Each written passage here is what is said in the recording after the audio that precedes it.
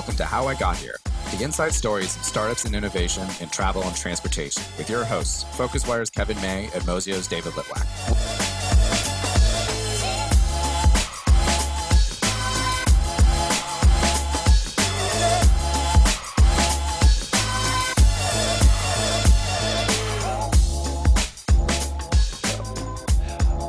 Hi, this is How I Got Here. Very warm welcome to everybody for tuning in to another episode. These are Mozio and FocusWire's in-depth weekly interviews with innovators and entrepreneurs in travel and transportation.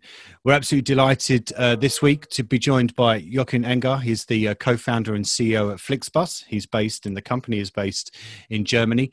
The former consultant at Boston Consulting Group, created the company in 2011 with Daniel Kraus and Andre Schweimanen, beginning what has been a steady growth trajectory, including a string of acquisitions, mergers, and an expansion around the globe ever since. The company has raised in excess of $500 million to date. A very warm welcome to you, Jochen. Thank you very much for joining us on How I Got Here. Yeah, first, thanks for having me. I'm great to be on the podcast. Okay. And obviously happy to give you a bit of background on our story, on my story, on how I got here. Okay, and you've led me very nicely into the first question, which is we always ask our guests to answer the question, how did you get here? We've launched the business on a, let's say, what we feel is a once-in-a-lifetime opportunity. So when we were still in consulting, that was Andre and myself, Daniel, our third co-founder, had another job towards tech, so with Microsoft back then. We looked at what's happening out there in politics and the markets, and we're discussing different business ideas. And at one point came across the deregulation of the German intercity coach market. And that was actually something that the former coalition government had put down in their agreement in 2009. And then nothing happened for about 2 years, and the whole thing came back to media attention in 2011. And that was when I was actually doing a PhD back then, which, and this is a spoiler, I never finished because I had to decide at one point whether to go for Flixbus or finish my PhD. So ended up never finishing that. And then the whole discussion started again, and we felt, hey, this is a massive opportunity to build a business. And it's that unique situation where you can, on the one hand, have an old school market, old fashioned industry, and bring in a new approach to it on the brand marketing and especially technology side.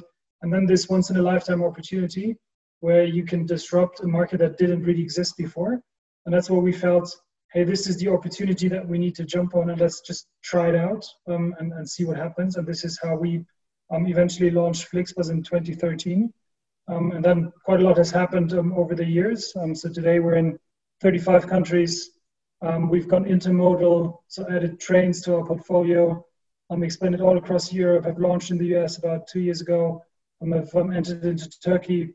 And continuing to grow the business massively, and want to make sure everybody in the world has sustainable and affordable mobility, and really want to change the way people travel. I've always been struck by the Flixbus story because whenever it is mentioned, and I'm going to pass over to someone who's much more kind of an expert in the world of transportation, David, my co-host here, but whenever I read anything about the history of Flixbus, it always references that deregulation of the German bus market. And I mean, you can talk us through how that worked, but the one thing I've always wondered, because it is referenced so much, is could you have launched or had the idea for Flixbus if that deregulation hadn't happened? Was that the only trigger really behind the idea? It's actually a very good question, because it was the initial trigger behind the idea. So we said, hey, if there's a deregulation, this creates opportunity. And we've seen it in other sort of state and regulated industries like telecommunications, for example, that massive businesses can be built based on deregulation. So we found this exciting in the first place. And then our initial business case, our plan, our strategy was built on a deregulated market where you had free access and could connect cities. I mean, this wasn't possible for over 80 years. So they built the law to protect trains from competition, and then ultimately decided to change it. But when we were between 2011 and when we launched 2013, we spent a lot of time talking to the industry, trying to sort of persuade bus partners to work with us.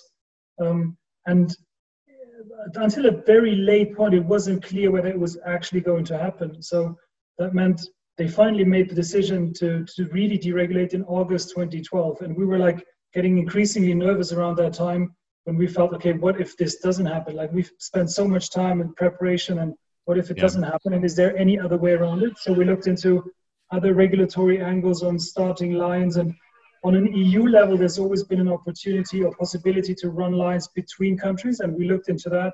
Could you build a German network through cross-border lines somehow, and could you start launching something and then wait for the actual deregulation? And so we tried to find entrepreneurial ways around it. Fortunately, then they did deregulate, and ultimately we could sort of execute on our initial plans. So that was, I guess, lucky after all. Yeah, Dave? So, playing a little bit off that deregulation, you weren't the only ones to see that opportunity, right? I know, I think the most infamous merger you guys had was with Main-Fernbus, but I remember around 6-7 years ago when I was traveling around Germany, there were a bunch of different bus lines that popped up, and I took a few of them, and a few years later I inquired as to if they existed anymore, and was informed that you had bought them too.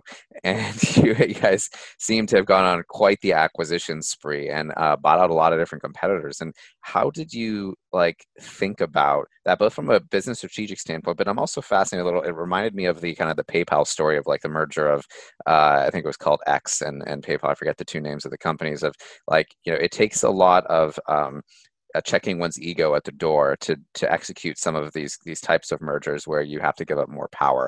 So I'd love to just get a little background about that. Sure. And also a very fair point. I think when we launched, we knew, look, we were the outsiders in the industry. We had no clue about it in general, had no travel, transportation background, but felt with a fresh mindset to it, you can build something new and something cool and something big ultimately. And then everybody came into the market. So there was the state rail guys, there was the UK transportation companies, and National Express, Stagecoach launched into the market with their brands.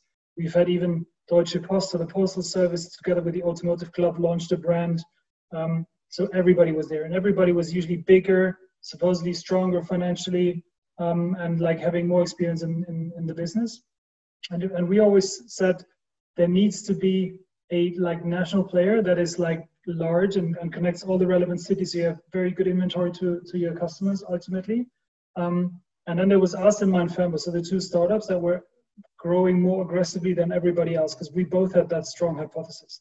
And we also were aware that this will only work on let's say a unit economic level to make the routes profitable on every trip, and ultimately the whole network and portfolio profitable, if you have a more consolidated situation. So it doesn't make sense if you end up with 4, 5, 6 players that kind of split up the market equally and continue to put pressure on everything, marketing, pricing, etc.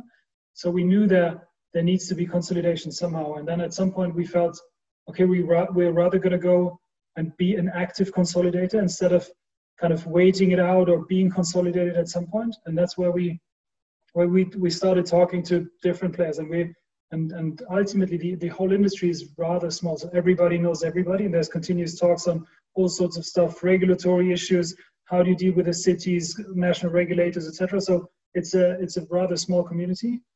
So we've had discussions. The only company that we didn't talk to was Main-Fernbus back then, because we felt this is the enemy. If someone's beating us, then it's going to be them. And then at some point we said, look, we need to talk, and there needs to be at least a discussion whether there's a joint way forward. And then we've sent our investor from the venture capital side. We sent him, so go talk to the founders if they're open for a discussion. And if they're not, we can just say it was your crazy idea and it wasn't our idea and strategy. So that's how we started. And then when we met, the two founder team met, we felt, hey, this is closer than we thought. And we have a very similar idea about the business and the strategy and the direction. And we were totally surprised, because the base hypothesis is these guys must be idiots because they are our enemies. And we figured, hey, they're actually kind of nice. And that's ultimately how we got the discussion going. And this is also coming back to your ego point, where we had these concerns around, okay, what's going to happen? How do you make this work? How do you also build ultimately the joint company shareholdings? What's the equity story for each and everybody? How do you make economics work, et cetera, et cetera? So there's a whole lot of complexity around it.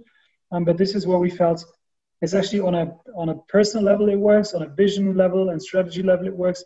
And actually the two companies are pretty complementary in terms of who's good at what. And they've been very strong on the, let's say, classical transportation optimization piece, network planning, etc.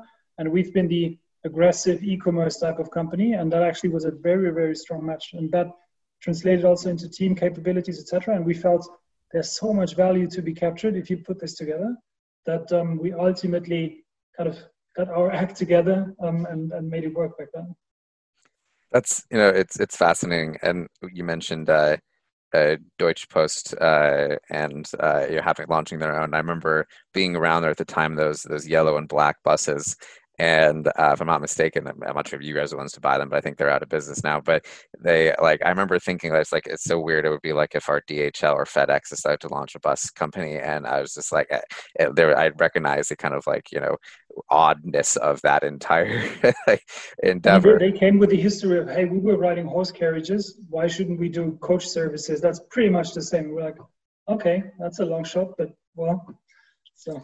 Yeah. Well, so you mentioned your guys' model, and so I'm actually curious if you can maybe this might contribute to why you guys were able to scale much faster, right? I know, correct me if I'm wrong, part of your model is almost kind of like Uber for buses, in that you don't own the buses, you work with charter buses locally. And I remember when someone first explained your model to me, I was like, yeah, you can't do Uber for buses. They're buses. How many buses are laying around? It's not like Priuses or something like that.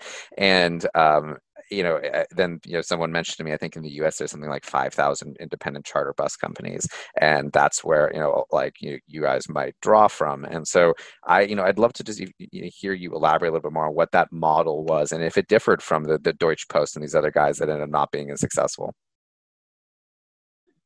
Sure. And then it ultimately comes down to our initial hypothesis on what do you need to win in that market, and how can we as a team and then with what we have make a difference. And when we first looked at the market and the opportunity, we went through different business models, and everything from you go out, buy a bus, employ a driver, start a first route, and then hope it works and then scale over time, to let's only build an aggregating layer where you redistribute traffic to existing providers and make a margin of that. And we felt you need more than that, because in the market, what's really key is that you ultimately control the customer experience and build a branded, curated, high quality, safe environment for the customers. That's what they're looking for. And if you look for mid and long distance travel, even more than in urban and short distance mobility, there's a big element of planning, and I want to be safe that it works, and it needs to be reliable. And we felt we need to control this. And then we said, if we look at the industry and the structure that you described about the US, is pretty much true for any given market across the world. So you have a vast and a big landscape of fragmented suppliers, usually small, mid-sized companies, family-owned businesses. In Germany is over 3,500, 4,000 individual companies. And we've seen these guys and we felt, okay, they know how to operate buses. They've done this for decades and generations. And we won't add too much value here. We need to focus on the platform piece, the brand building, the marketing, the product experience, and really build the tech around it to control it. And we need to partner with these guys because they know what they're doing. And we can actually use also their existing infrastructure, piggyback on depots, maintenance facilities, etc., what they already have in place. And they would add the fleet to the whole game, and the drivers and the operations, and we do everything else. And that was our initial hypothesis, and that's still the model until today. So if you compare it to ride-hailing, the difference for us is we're not working with individual drivers, but we're working with companies that would ultimately dedicate a certain share of their fleet and their operations to business with us. So we usually make up 10 to 30% of the entire business from them. And the rest, they're active in other parts of the industry. They may run public transportation, so operate services for cities, do their own charter services around events, travel, etc. Have own travel offerings where they kind of ship people over for weekend trips to the Alps or whatever they do. And then a certain share of their fleet they would dedicate to us. And then we over time we figured it's actually quite strong for them because their core industry doesn't really grow. So it's more about competition, competing on price, winning market share from someone else, and it's very local and regional. So that we were their access to the market, we were their ticket to a stronger growth story to build something on top of what they had, in many cases, inherited from their fathers or grandfathers. So they had a growth story for themselves. And that's why we could ultimately excite our partners to join us and to also take, and that's the sort of second part of the model, take entrepreneurial risk with us. So we are, in the end, we work on a revenue sharing scheme with them. Over time, we've developed it into a revenue share on the one hand, but also minimum guarantee on the other hand. So we're guaranteeing them a certain sort of income from operating buses with us, because we don't want them to run empty buses and take all that risk. And we have a better understanding of which routes are going to work, which markets will work, how are we going to get unit economics to profitable levels, etc. So we're giving them that safety net so they can actually take also the investment into the fleet, building up driver pools, operations, etc. And we usually have a longer term commitment and relationship with them. So that's, I guess, a bit of a difference to the classical gig economy that you may see in ride-hailing. Yeah, well, it reminds me actually of how Uber tried to at one point launch a marketplace for leasing cars to kind of like maybe bring people in, and that failed miserably for them.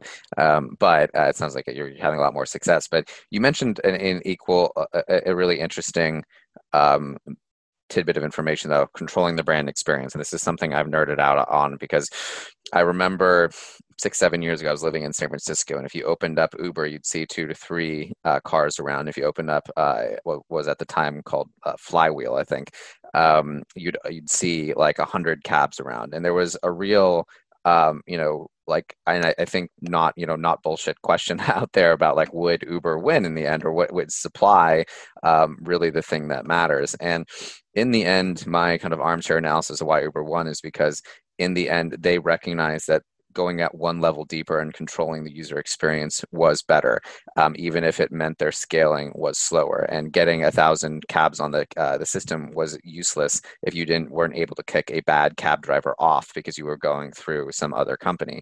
And this is something I've continually thought was interesting in the transportation market, and in general, because in Silicon Valley, you get pushed to do the quote unquote scalable thing that can sometimes be deceiving on the surface level. And I'm curious how you guys thought about how deep do you go? Is it branded Flixbus seats? Is it make sure you have Wi-Fi? Is it just kind of like, hey, the bus didn't break down? Where is your level of of brand guarantee? Yeah, and that's certainly something that also evolved over time for us. So as I said earlier, we're big believers in you need to control the customer experience, and you need to control it as deep as you can. And in the end, we're always trying to make this work through technology. So we're building technology also to control how easy it is to check in on our buses, help drivers navigate through their day with all their routines around. I'm like launching my bus in the morning, arriving at the station, checking in the passengers can sell tickets, etc. And then we go down into we're already centrally controlling what's the welcome speech that the customers hear when they enter the bus. And this then also translates into, and this is, I guess, where Silicon Valley is struggling a bit, into the hardware. So we're also defining and pre-specifying this is the equipment we want to have, i.e. we have pre-specified buses with the large OEMs. So if one of our partners goes to Daimler, MAN, etc., and says, I want a Flixbus, then they get a pre-specified vehicle. It's all detailed, and they even get pre-agreed purchase prices and maybe even financing agreements. And we want to make sure that the whole experience is as harmonized as possible. So it shouldn't matter whether you board a bus in Berlin, Paris, Stockholm, Bucharest, Vienna, Rome, wherever. It should always be that same and consistent experience. And we've certainly been, I guess, a bit more pragmatic at the beginning. We just took the buses that our partners had, but over time really moved into a more consistent experience. And this goes then down into, we're training the drivers on this is our safety concept. This is how we want you to convey our brand messages, how we want the service for customers to be. We're defining the snack list that you have on the bus, and really make sure that we really have control over that experience. And also, as you said, we don't have sort of full control in terms of you need to fire that driver, but if we get complaints about someone on a continuous basis, we can exclude him from operating on one of our buses, and they need to shift the driver to other parts of their business, for example. So that whole customer feedback, continuous improvement, and ultimate control over customer experience is really, really key to us. And we're really, again, managing on a very, very granular level. Just a quick kind of follow-up on that one, if I may, Jochen, before my next kind of series of questions. And that's, you said if the the experience with the driver is not very good, then you have the ability to kind of take things to the next level. Did you find, or have you found over time, that you've had to do that less frequently? In other words, did you have teething problems in that particular area around consistency of the experience of the driver, and then over time, as people have kind of the subsidiaries have understood your kind of, brand values, that you've had fewer problems? I mean, I guess first of all, as we're revenue sharing with our partners, they have a very strong incentive in delivering a good service. So if not the individual driver is incentivized to do his job properly, it's ultimately his boss, so the owner of the bus company, because he would, he obviously understands the correlation between customer satisfaction, repeat customers, and economic success of his business and his lines that he runs with us. So there's a strong incentive inherently in the model. And then also over time, there's a certain effect of the companies and the partners that we work with get more used to, this is the way we operate, this is the way we run schedules, operations, quality, training, et cetera, et cetera. So there's that routine that comes in that helps us also kind of manage out all the small things and little challenges that you have when you onboard partners. And that in the end translates also for us into a much reduced complexity. So we've come to a point where we usually then have a very stable partner base. And if we grow in a market, we first go to them and say, look, we would need more capacity from this and that region. You'd be well suited also geography-wise to run these services. Would you take them over? And only if they don't want to take them over, we would go and try to acquire additional partners. And with that, again, build for more consistency, easier handling of our partner base, and ultimately frictionless operations. Now, change tack, if I may. I'm always regular listeners to How I Got Here will notice that it's often David who gets into the mechanics of business models and the more kind of cerebral, intelligent type questions. And I'm often interested in the dynamics within the actual startup and the companies themselves. I mean, you've got two co-founders in Andre and Daniel. I mean, in those early days, how did you decide how to divide the roles? That's the first part of the question. And more recently, as you've become more established and grown to the levels that you have, how do you I'm guessing you're three very close friends, so how do you kind of overcome issues, or how is the dynamic between the three of you now? Yeah, in the early days, it was more of a who likes to do what, because in the end Right. we basically both have all three of us have done pretty much everything, with the exception of Daniel has always been our tech guy. So he has a tech background, so he was running the whole platform engineering, architecture tech piece, and that was clear because none of us had any clue in that anyways. So that was easy. And then Andre and myself, like in the very early days, both of us, we were busy basically trying to acquire bus partners who would work with us. And we've usually done these trips and meetings together. And then over time moved into a split where I was looking after marketing, sales in the early days, and a lot around fundraising, investor relations, and building up that side of the business, plus HR, so building the organization, recruiting people, building out the team, etc. And Andre was over time developing that strong relationship into the industry, to the bus partners, which was much more operational, and then in the end also translated into I guess what we have today, which is again, Daniel continues to run the tech piece, and that's again an obvious one. Andre's very much focused on the P&L management of our countries, of our regions, plus the commercial function. So we also moved over marketing into that. But you have just have full control over country responsibility and all the commercial functions around marketing, sales, pricing, and network planning. And I've come to a point where I felt I add most value in looking after the what we call corporate development. So all the M&A activities that we were doing over the past few years, plus international expansion. So whenever we go to a new country, we would do a lot of analysis first, build up a launch team, and then try to get this rolling into a more operational setup in business. And then I kind of throw it over to Andre to take care of the ongoing business. And that's been a split that has worked really well for us, and that has developed over time rather naturally. And as you said, we've always been close friends all along the way. And for us, it's always been very critical to have super open communication and also take our regular, we call them founder offsites, so take at least a day off or so in another location and really get down to, okay, what do we want to do the next 12, 18, 24 months and then beyond? And is it still, does it still fit to our long-term vision and strategy, what we're doing, where we're spending our time on? Are we doing the right things?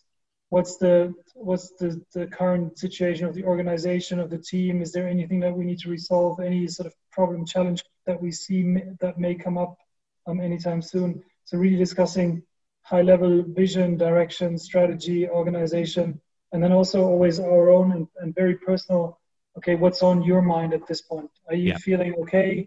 And like everybody kind of talks about, okay, this is what's going on. This is how I feel about things. This is difficult for me. This is easy for me. This is where I have a lot of optimism. This is where I'm a bit more skeptical, etc.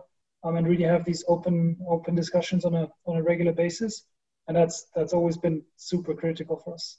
And in the end, sorry, go ahead. I guess, and in the end, I guess all of this is based on a very, very high level of trust to each other. We just trust in each and every one that everybody is doing their jobs properly. And then, as said, that we can communicate very openly if something doesn't go the way we want it to go. Have there been moments where it's really kind of tested that dynamic, whether it's been a particular challenge during a year or an acquisition or anything that's gone on in the kind of the corporate development of the business over the last 9 or 10 years? Have there been moments where that kind of relationship has been tested because it's been difficult, or is it always been almost kind of like a wonderful peace in the valley between the three of you? I guess whoever's been on a founder team and founded a company and says everything has gone well all along the years, it's probably a liar. No, I mean, of course, we went through hard times, and this also has an impact on the relationship that the three of us had. And you had points where we were questioning, are we going into the right direction? Is every one of us taking the right decisions? And we continue.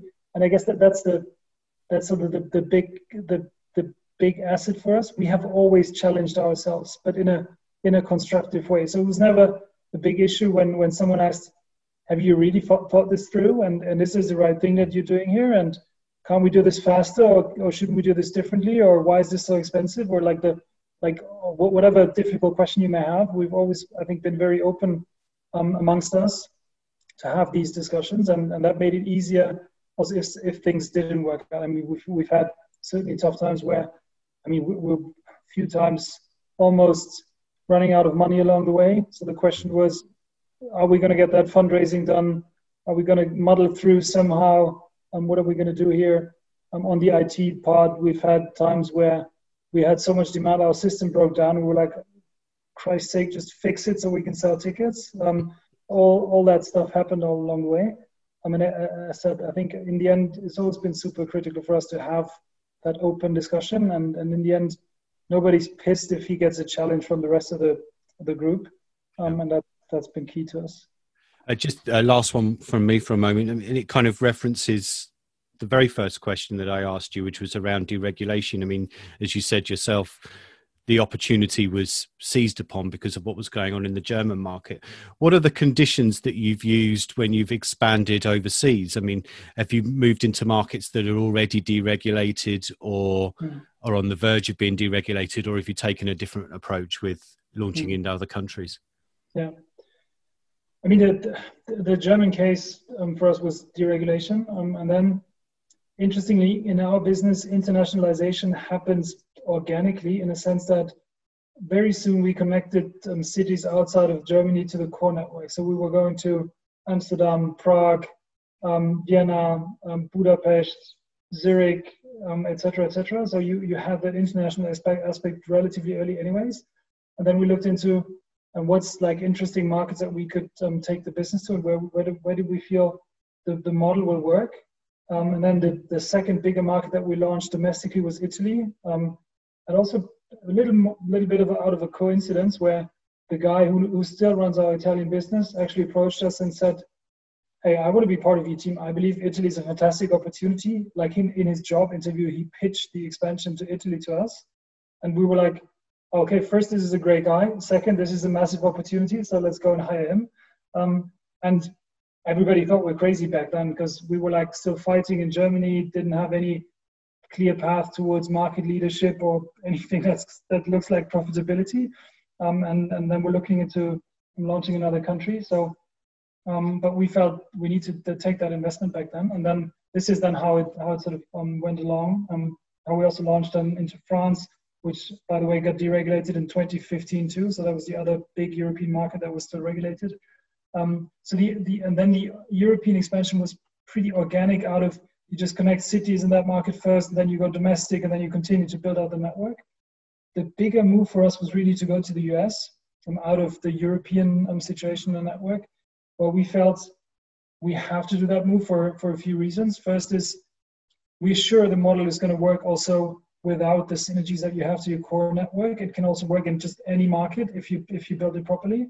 And the other part was we felt if there's a global competitor emerging that could be dangerous for us, then it's likely to come out of the US with all the innovation that happens there, all the funding. So we said we need to be first to make sure that nobody else can actually do it. And that's why we eventually decided to go to the US and then launched also in California to make sure that we're very visible to where usually these businesses are coming from. Love it. Yeah, I was living in San Francisco up until a couple of years ago. So I remember, I forget when exactly you launched, but sometime over the last couple of years, I went back and saw the FlixBuses going up and down the 5 from SF to Los Angeles, excuse me. So something I wanted to kind of bring up was the kind of culture around buses. So in America, and I think this might be different than Europe, at least in degrees. For us, buses were Greyhound, really not fantastic brands, right? And we actually had one of our very first interviews was with Paulina from Wanderoo, and we talked to her about how one of the trends that she was seeing when she started it, and it must have been 9 years ago now, was the kind of upgrade of the bus experience and the rise of Megabus. And I thought that was funny because from my standpoint, I was like, wait a second, Megabus was like the improvement, was my first gut, reaction there. But, she had a point in that, compared to Greyhound, it certainly was. I'm also an investor in Cabin, which is the overnight, bus company. And, they talk a lot about kind of trying to destigmatize, buses, and they're the most efficient, way of actually getting from point A to point B. And I'm curious how you guys have thought about that, because it is still often, considered a quote unquote lower class way of traveling in the US at least. And how have you tried to change that image? Yeah, it's a very, very fair and good question. I mean, if you look at what the situation was before we launched in Europe, then it's pretty much exactly the same like in the US. So the image of traveling on a bus wasn't very nice. So if you're friendly, you could see it as a mean of transportation that seniors would use to do trips over the weekend, where people try to sell them weird stuff like heating blankets and these things. So it's not like you had the nicest image of that mean of transportation. And I think that was the exact case in Europe. So you had a business called Eurolines all across Europe, where you already had bus connections. Even in Germany, for the historic situation of Berlin, there's always been bus services to and from Berlin. So, for example, you had Hamburg to Berlin 15 times a day through a company that was called Berlin Linienbus, an old Deutsche Bahn subsidiary that ultimately also disappeared in the sort of market changes. So the product itself was there, and the image was not really good, and also the availability, the awareness with customers wasn't there at all. And I think that's probably, apart from scaling the business to its current size, probably our biggest achievement to really get that mind shift going and really change the image of bus travel. So I think we ultimately managed to really make it cool again and make it attractive to a much broader audience. Of course, people would initially come to us and say, okay, it's a very, very good price for me to travel from A to B. But how we keep them is really the sort of surprise moment when they enter the buses, they book the ticket initially, and ultimately enter the bus and travel with us. And it's really a nice and comforting and easy to use experience. And this is how you ultimately build a loyal customer base. And I think this is where most sort of incumbent brands have just missed out on. And if you look at and that's why we also felt the opportunity in the US is so big, because the product experience is just crap, full stop. And that's what you need to change. And it's not, there's a certain point around the hardware and the bus itself, and it needs to be modern and like a sort of service approach to it. But it's like the entire, how do you market it? How do you brand it? How do you sort of build that customer base over time? And how easy is it to use? And I think, and what's not to underestimate, we brought so much efficiency to the industry through the optimization that you have on the network planning, pricing, marketing side, that we can first produce the service, so with our partners together, at a much lower cost base. So the kilometer that we operate is much cheaper if we do it with our partners versus the incumbents that have integrated models. And we're much more efficient on the marketing side. It's much easier to use tech and convenience for our customers. So the impact of technology in the business, and that's something that's still striking to me until today, is completely underestimated. So if you look at the complexity that we're operating with, all the connections, all the possible combinations that you have in the network, if you run a bus, not like an airline with your flight from A to B, but we run A to G and all the connections in between and all the sort of possible combinations that you have, that creates a massive data problem that we solve through technology. On the planning side, we build our own software that makes it on the one hand efficient to operate our network, but also tries to perfectly match supply and demand at every given point in time over the year. So we have different schedules on a Tuesday versus a Friday, in a springtime versus summer versus winter, etc. So all this optimization, and all the incumbent guys, they just don't have that transparency. They're lacking the technology, the data, the analytics tools, etc. to really drive this. And this is why we've been so disruptive. So, and that whole thing ultimately built a product and a service level that was really changing the image, and that made it so attractive to such a broad audience and target group. And that's for us, and that's what we felt US is a good place to go to, because this is the same challenge that we have here versus what we had in Europe before we launched. Fascinating. It seems almost kind of like it wasn't just one of these innovations. It was business model plus brand plus, kind of control. And, and I love that. I think sometimes entrepreneurs mistake the advice to focus to being like literally do one extremely narrow, small thing. Whereas, kind of trying to versus like focus on solving one problem for the customer that could potentially mean solving 4 or 5 smaller problems at the same time. So, I wanted to segue, the conversation here before we wrap up into the future and or the very recent past when it comes to, you launched a FlixTrain and like you've had several rebrands. I actually don't know what you guys are officially called these days. And it was FlixBus, MindFernBus at one point when you merged, and then I heard various announcements about calling yourself Flix Mobility these days. But specifically, I think the kind of eyebrow raising announcement that I saw, especially being in the US where we have Amtrak and that's it, was the idea that you guys started FlixTrain. And I remember thinking, like, what, do they just like lay train tracks? How do you start a train company? Is that like a thing? And I realized there's a bunch of smaller train companies, a lot of these countries that operate similarly. Obviously they're not the same to some of the charter bus companies, and you guys seem to adapt your model. And I'm curious, how similar was the train model to the bus model, and who are these guys that run trains that compete with Deutsche Bahn that you were just able to kind of like snatch up, because that's just insane to me. Yeah, I mean, first maybe to sort of get a little bit of clarity here. The company's named Flix Mobility. Our product is FlixBus and FlixTrain. And we've actually, and coming to the train business, if we talk to sort of outsiders, they're always like, how can you do trains? And this is surprising to me. Interestingly, we've actually had this in our investor pitch already in 2012, that we would do buses and we would do trains on top of it at some point. So this is also part of the long-term strategy and vision. And for us, it's really more of an extension of our core product, where we would say, if you enter into a market, the bus actually be perfect mean to go in there, because it's a decent sized vehicle, so you have enough seats and like capacity, but it's not as big that you have all the risk of just not filling it up and losing a lot of money in the first place. So we start into market, would open up an initial network, would maybe connect the cities 3-4 times a day. If it works, you add more frequency. If it works even better, you go into bigger buses, i.e. double deckers.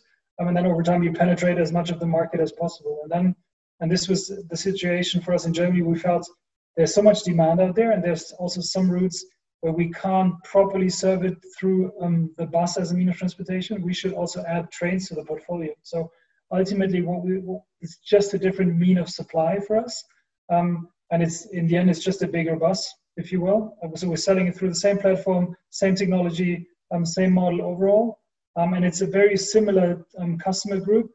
With, I guess, the nice add-on that we're attracting a customer group that was difficult for us to tackle through bus, because there's still a certain awareness of or sort of preference. I'd rather travel on a train. So we're actually adding another layer and segment into our possible customer group. And there's a lot of synergy and spillover effects between the two. So you can feed in bus services onto the trains.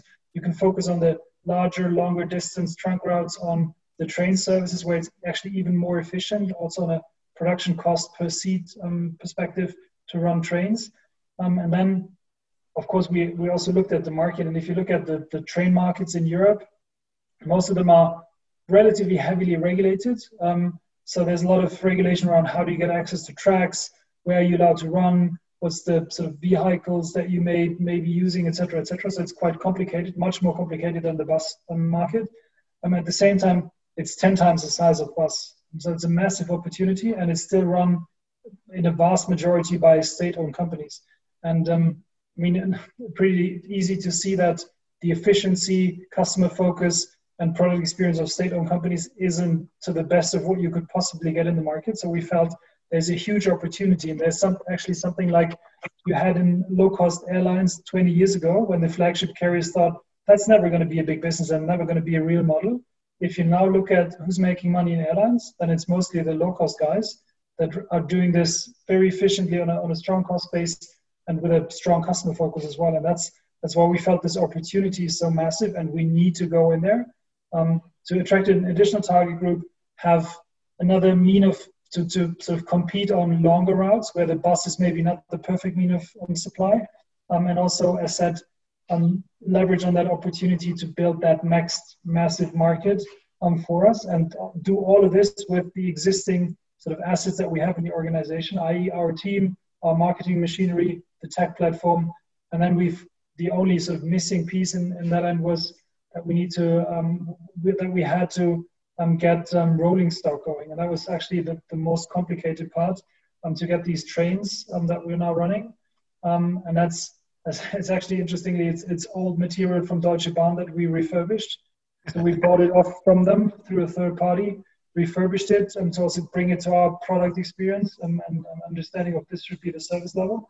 And then now running it on multiple tracks across Germany, and continue to also expand that business across Europe. So next step is going to be Sweden, and really feel this is a business that potentially in the markets where it's possible may be much bigger than our bus business at some point.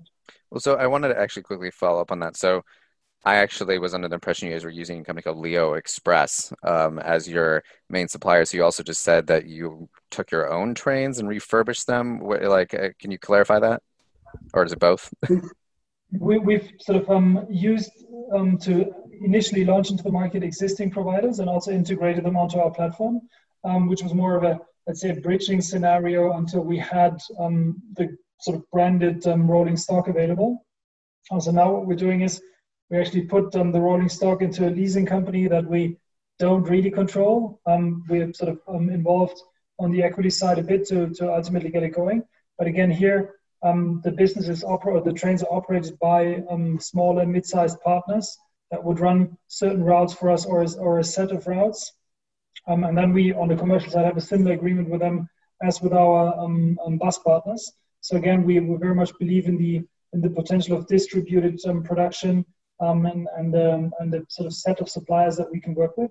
And again, here on the product experience side, as we've kind of bridged our way into it, the initial product wasn't the ultimate idea of this should be our train product and service level. That's why we said we need to use this to get our way into the market, but then over time really move it into a branded, curated, and fully refurbished product. And the next step will be to build and buy fully dedicated, specified Flix trains, some new material. But this is, again, something that takes multiple years to really get it specified, get it built, and then ultimately get it on the tracks. So last of all, our final question, Jochen, and it's much more of about, again, the company, really. I mean, you've made some acquisitions, there's been mergers, it's been this tremendous kind of growth tear that you've been on, but it did just start out as the three of you, which would have had a culture of its own then, and now you've got this large business. How have you did you maintain the culture that you think you had in the first place to where you are now, or have you let it kind of evolve in different ways?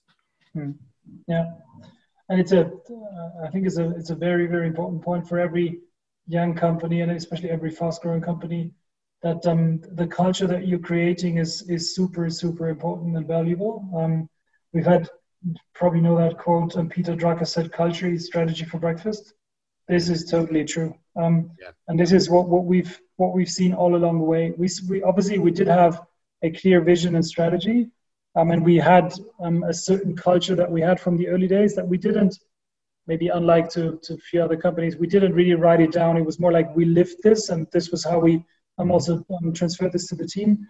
This is easy if you're like 50 to 100 people, maybe. If you scale this to a few hundred or over 1,000 people over time, that's more difficult. And then I think what we tried is to maintain at least especially the critical parts of the culture, where we felt we need to be very entrepreneurial. We want to be very fast in decision making. We want to act as a team. We want to put our customer first and like customer value first, and want to make sure that we look for solutions rather than for problems. So that whole solution-oriented mindset and entrepreneurial idea, we want to maintain this over time, even as the company grows. And then we said we need to write it down. At some point, we need to continuously explain it to our teams and make sure that we and our entire leadership team really lives these values and lives up to these values, and does this on a very continuous basis. And this is something where we're investing a lot of our time into to make sure that we keep this, because in every situation, every market, and all our markets have been very competitive, this is really critical, and this is the differentiator that we have. So it's really about the team finding better, more innovative, faster solutions to whatever challenge we may have. And that's nothing that you can buy as a corporate, really. And that's why we feel this is also going forward a super, super valuable strategic asset for us. And that's why we continue to invest there. And invest is primarily around spending time thinking it through. I'm trying to make sure that everybody understands it, and taking all the small things that happen along the way and make sure that we're moving into the right direction and really everybody understands and lives our values. That was terrific. So thank you so much for joining us on this week's podcast. I mean, it's been I think, as I said, it's been a tremendous journey over 9 fairly short years. Journey, no pun intended, really. I mean, we are an audio podcast, but those that are, your virtual background behind you is this bright green train. So it just goes to show how important that part of the kind of the future for Flix Mobility will be. So again, Jochen Enger, thank you very much for joining us. Thanks a lot, and it's absolutely my pleasure. Okay, so those tuning in, thank you ever so much for joining us. This has been another episode of How I Got Here. These are Focuswire and Mozio's weekly chats with entrepreneurs and innovators in travel and transportation. If you've come across us randomly and you're not a subscriber, you can do so by subscribing to us on a number of platforms, the usual ones, especially Amazon Alexa, Spotify and iTunes. So please do that. You'll get a regular update of our weekly new publications. So thanks ever so much again to Jochen and on David and I on behalf. Thank you very much for joining us, and we'll see you next time. Thanks for listening to the How I Got Here podcast. We'll be back next week with more insight stories behind startups and innovation in travel and transportation. Check mozio.com/move for a complete write-up of the highlights of every podcast with translations into 5 languages, and get your daily dose of news on the digital travel economy by subscribing to the newsletter at focuswire.com. See you next week.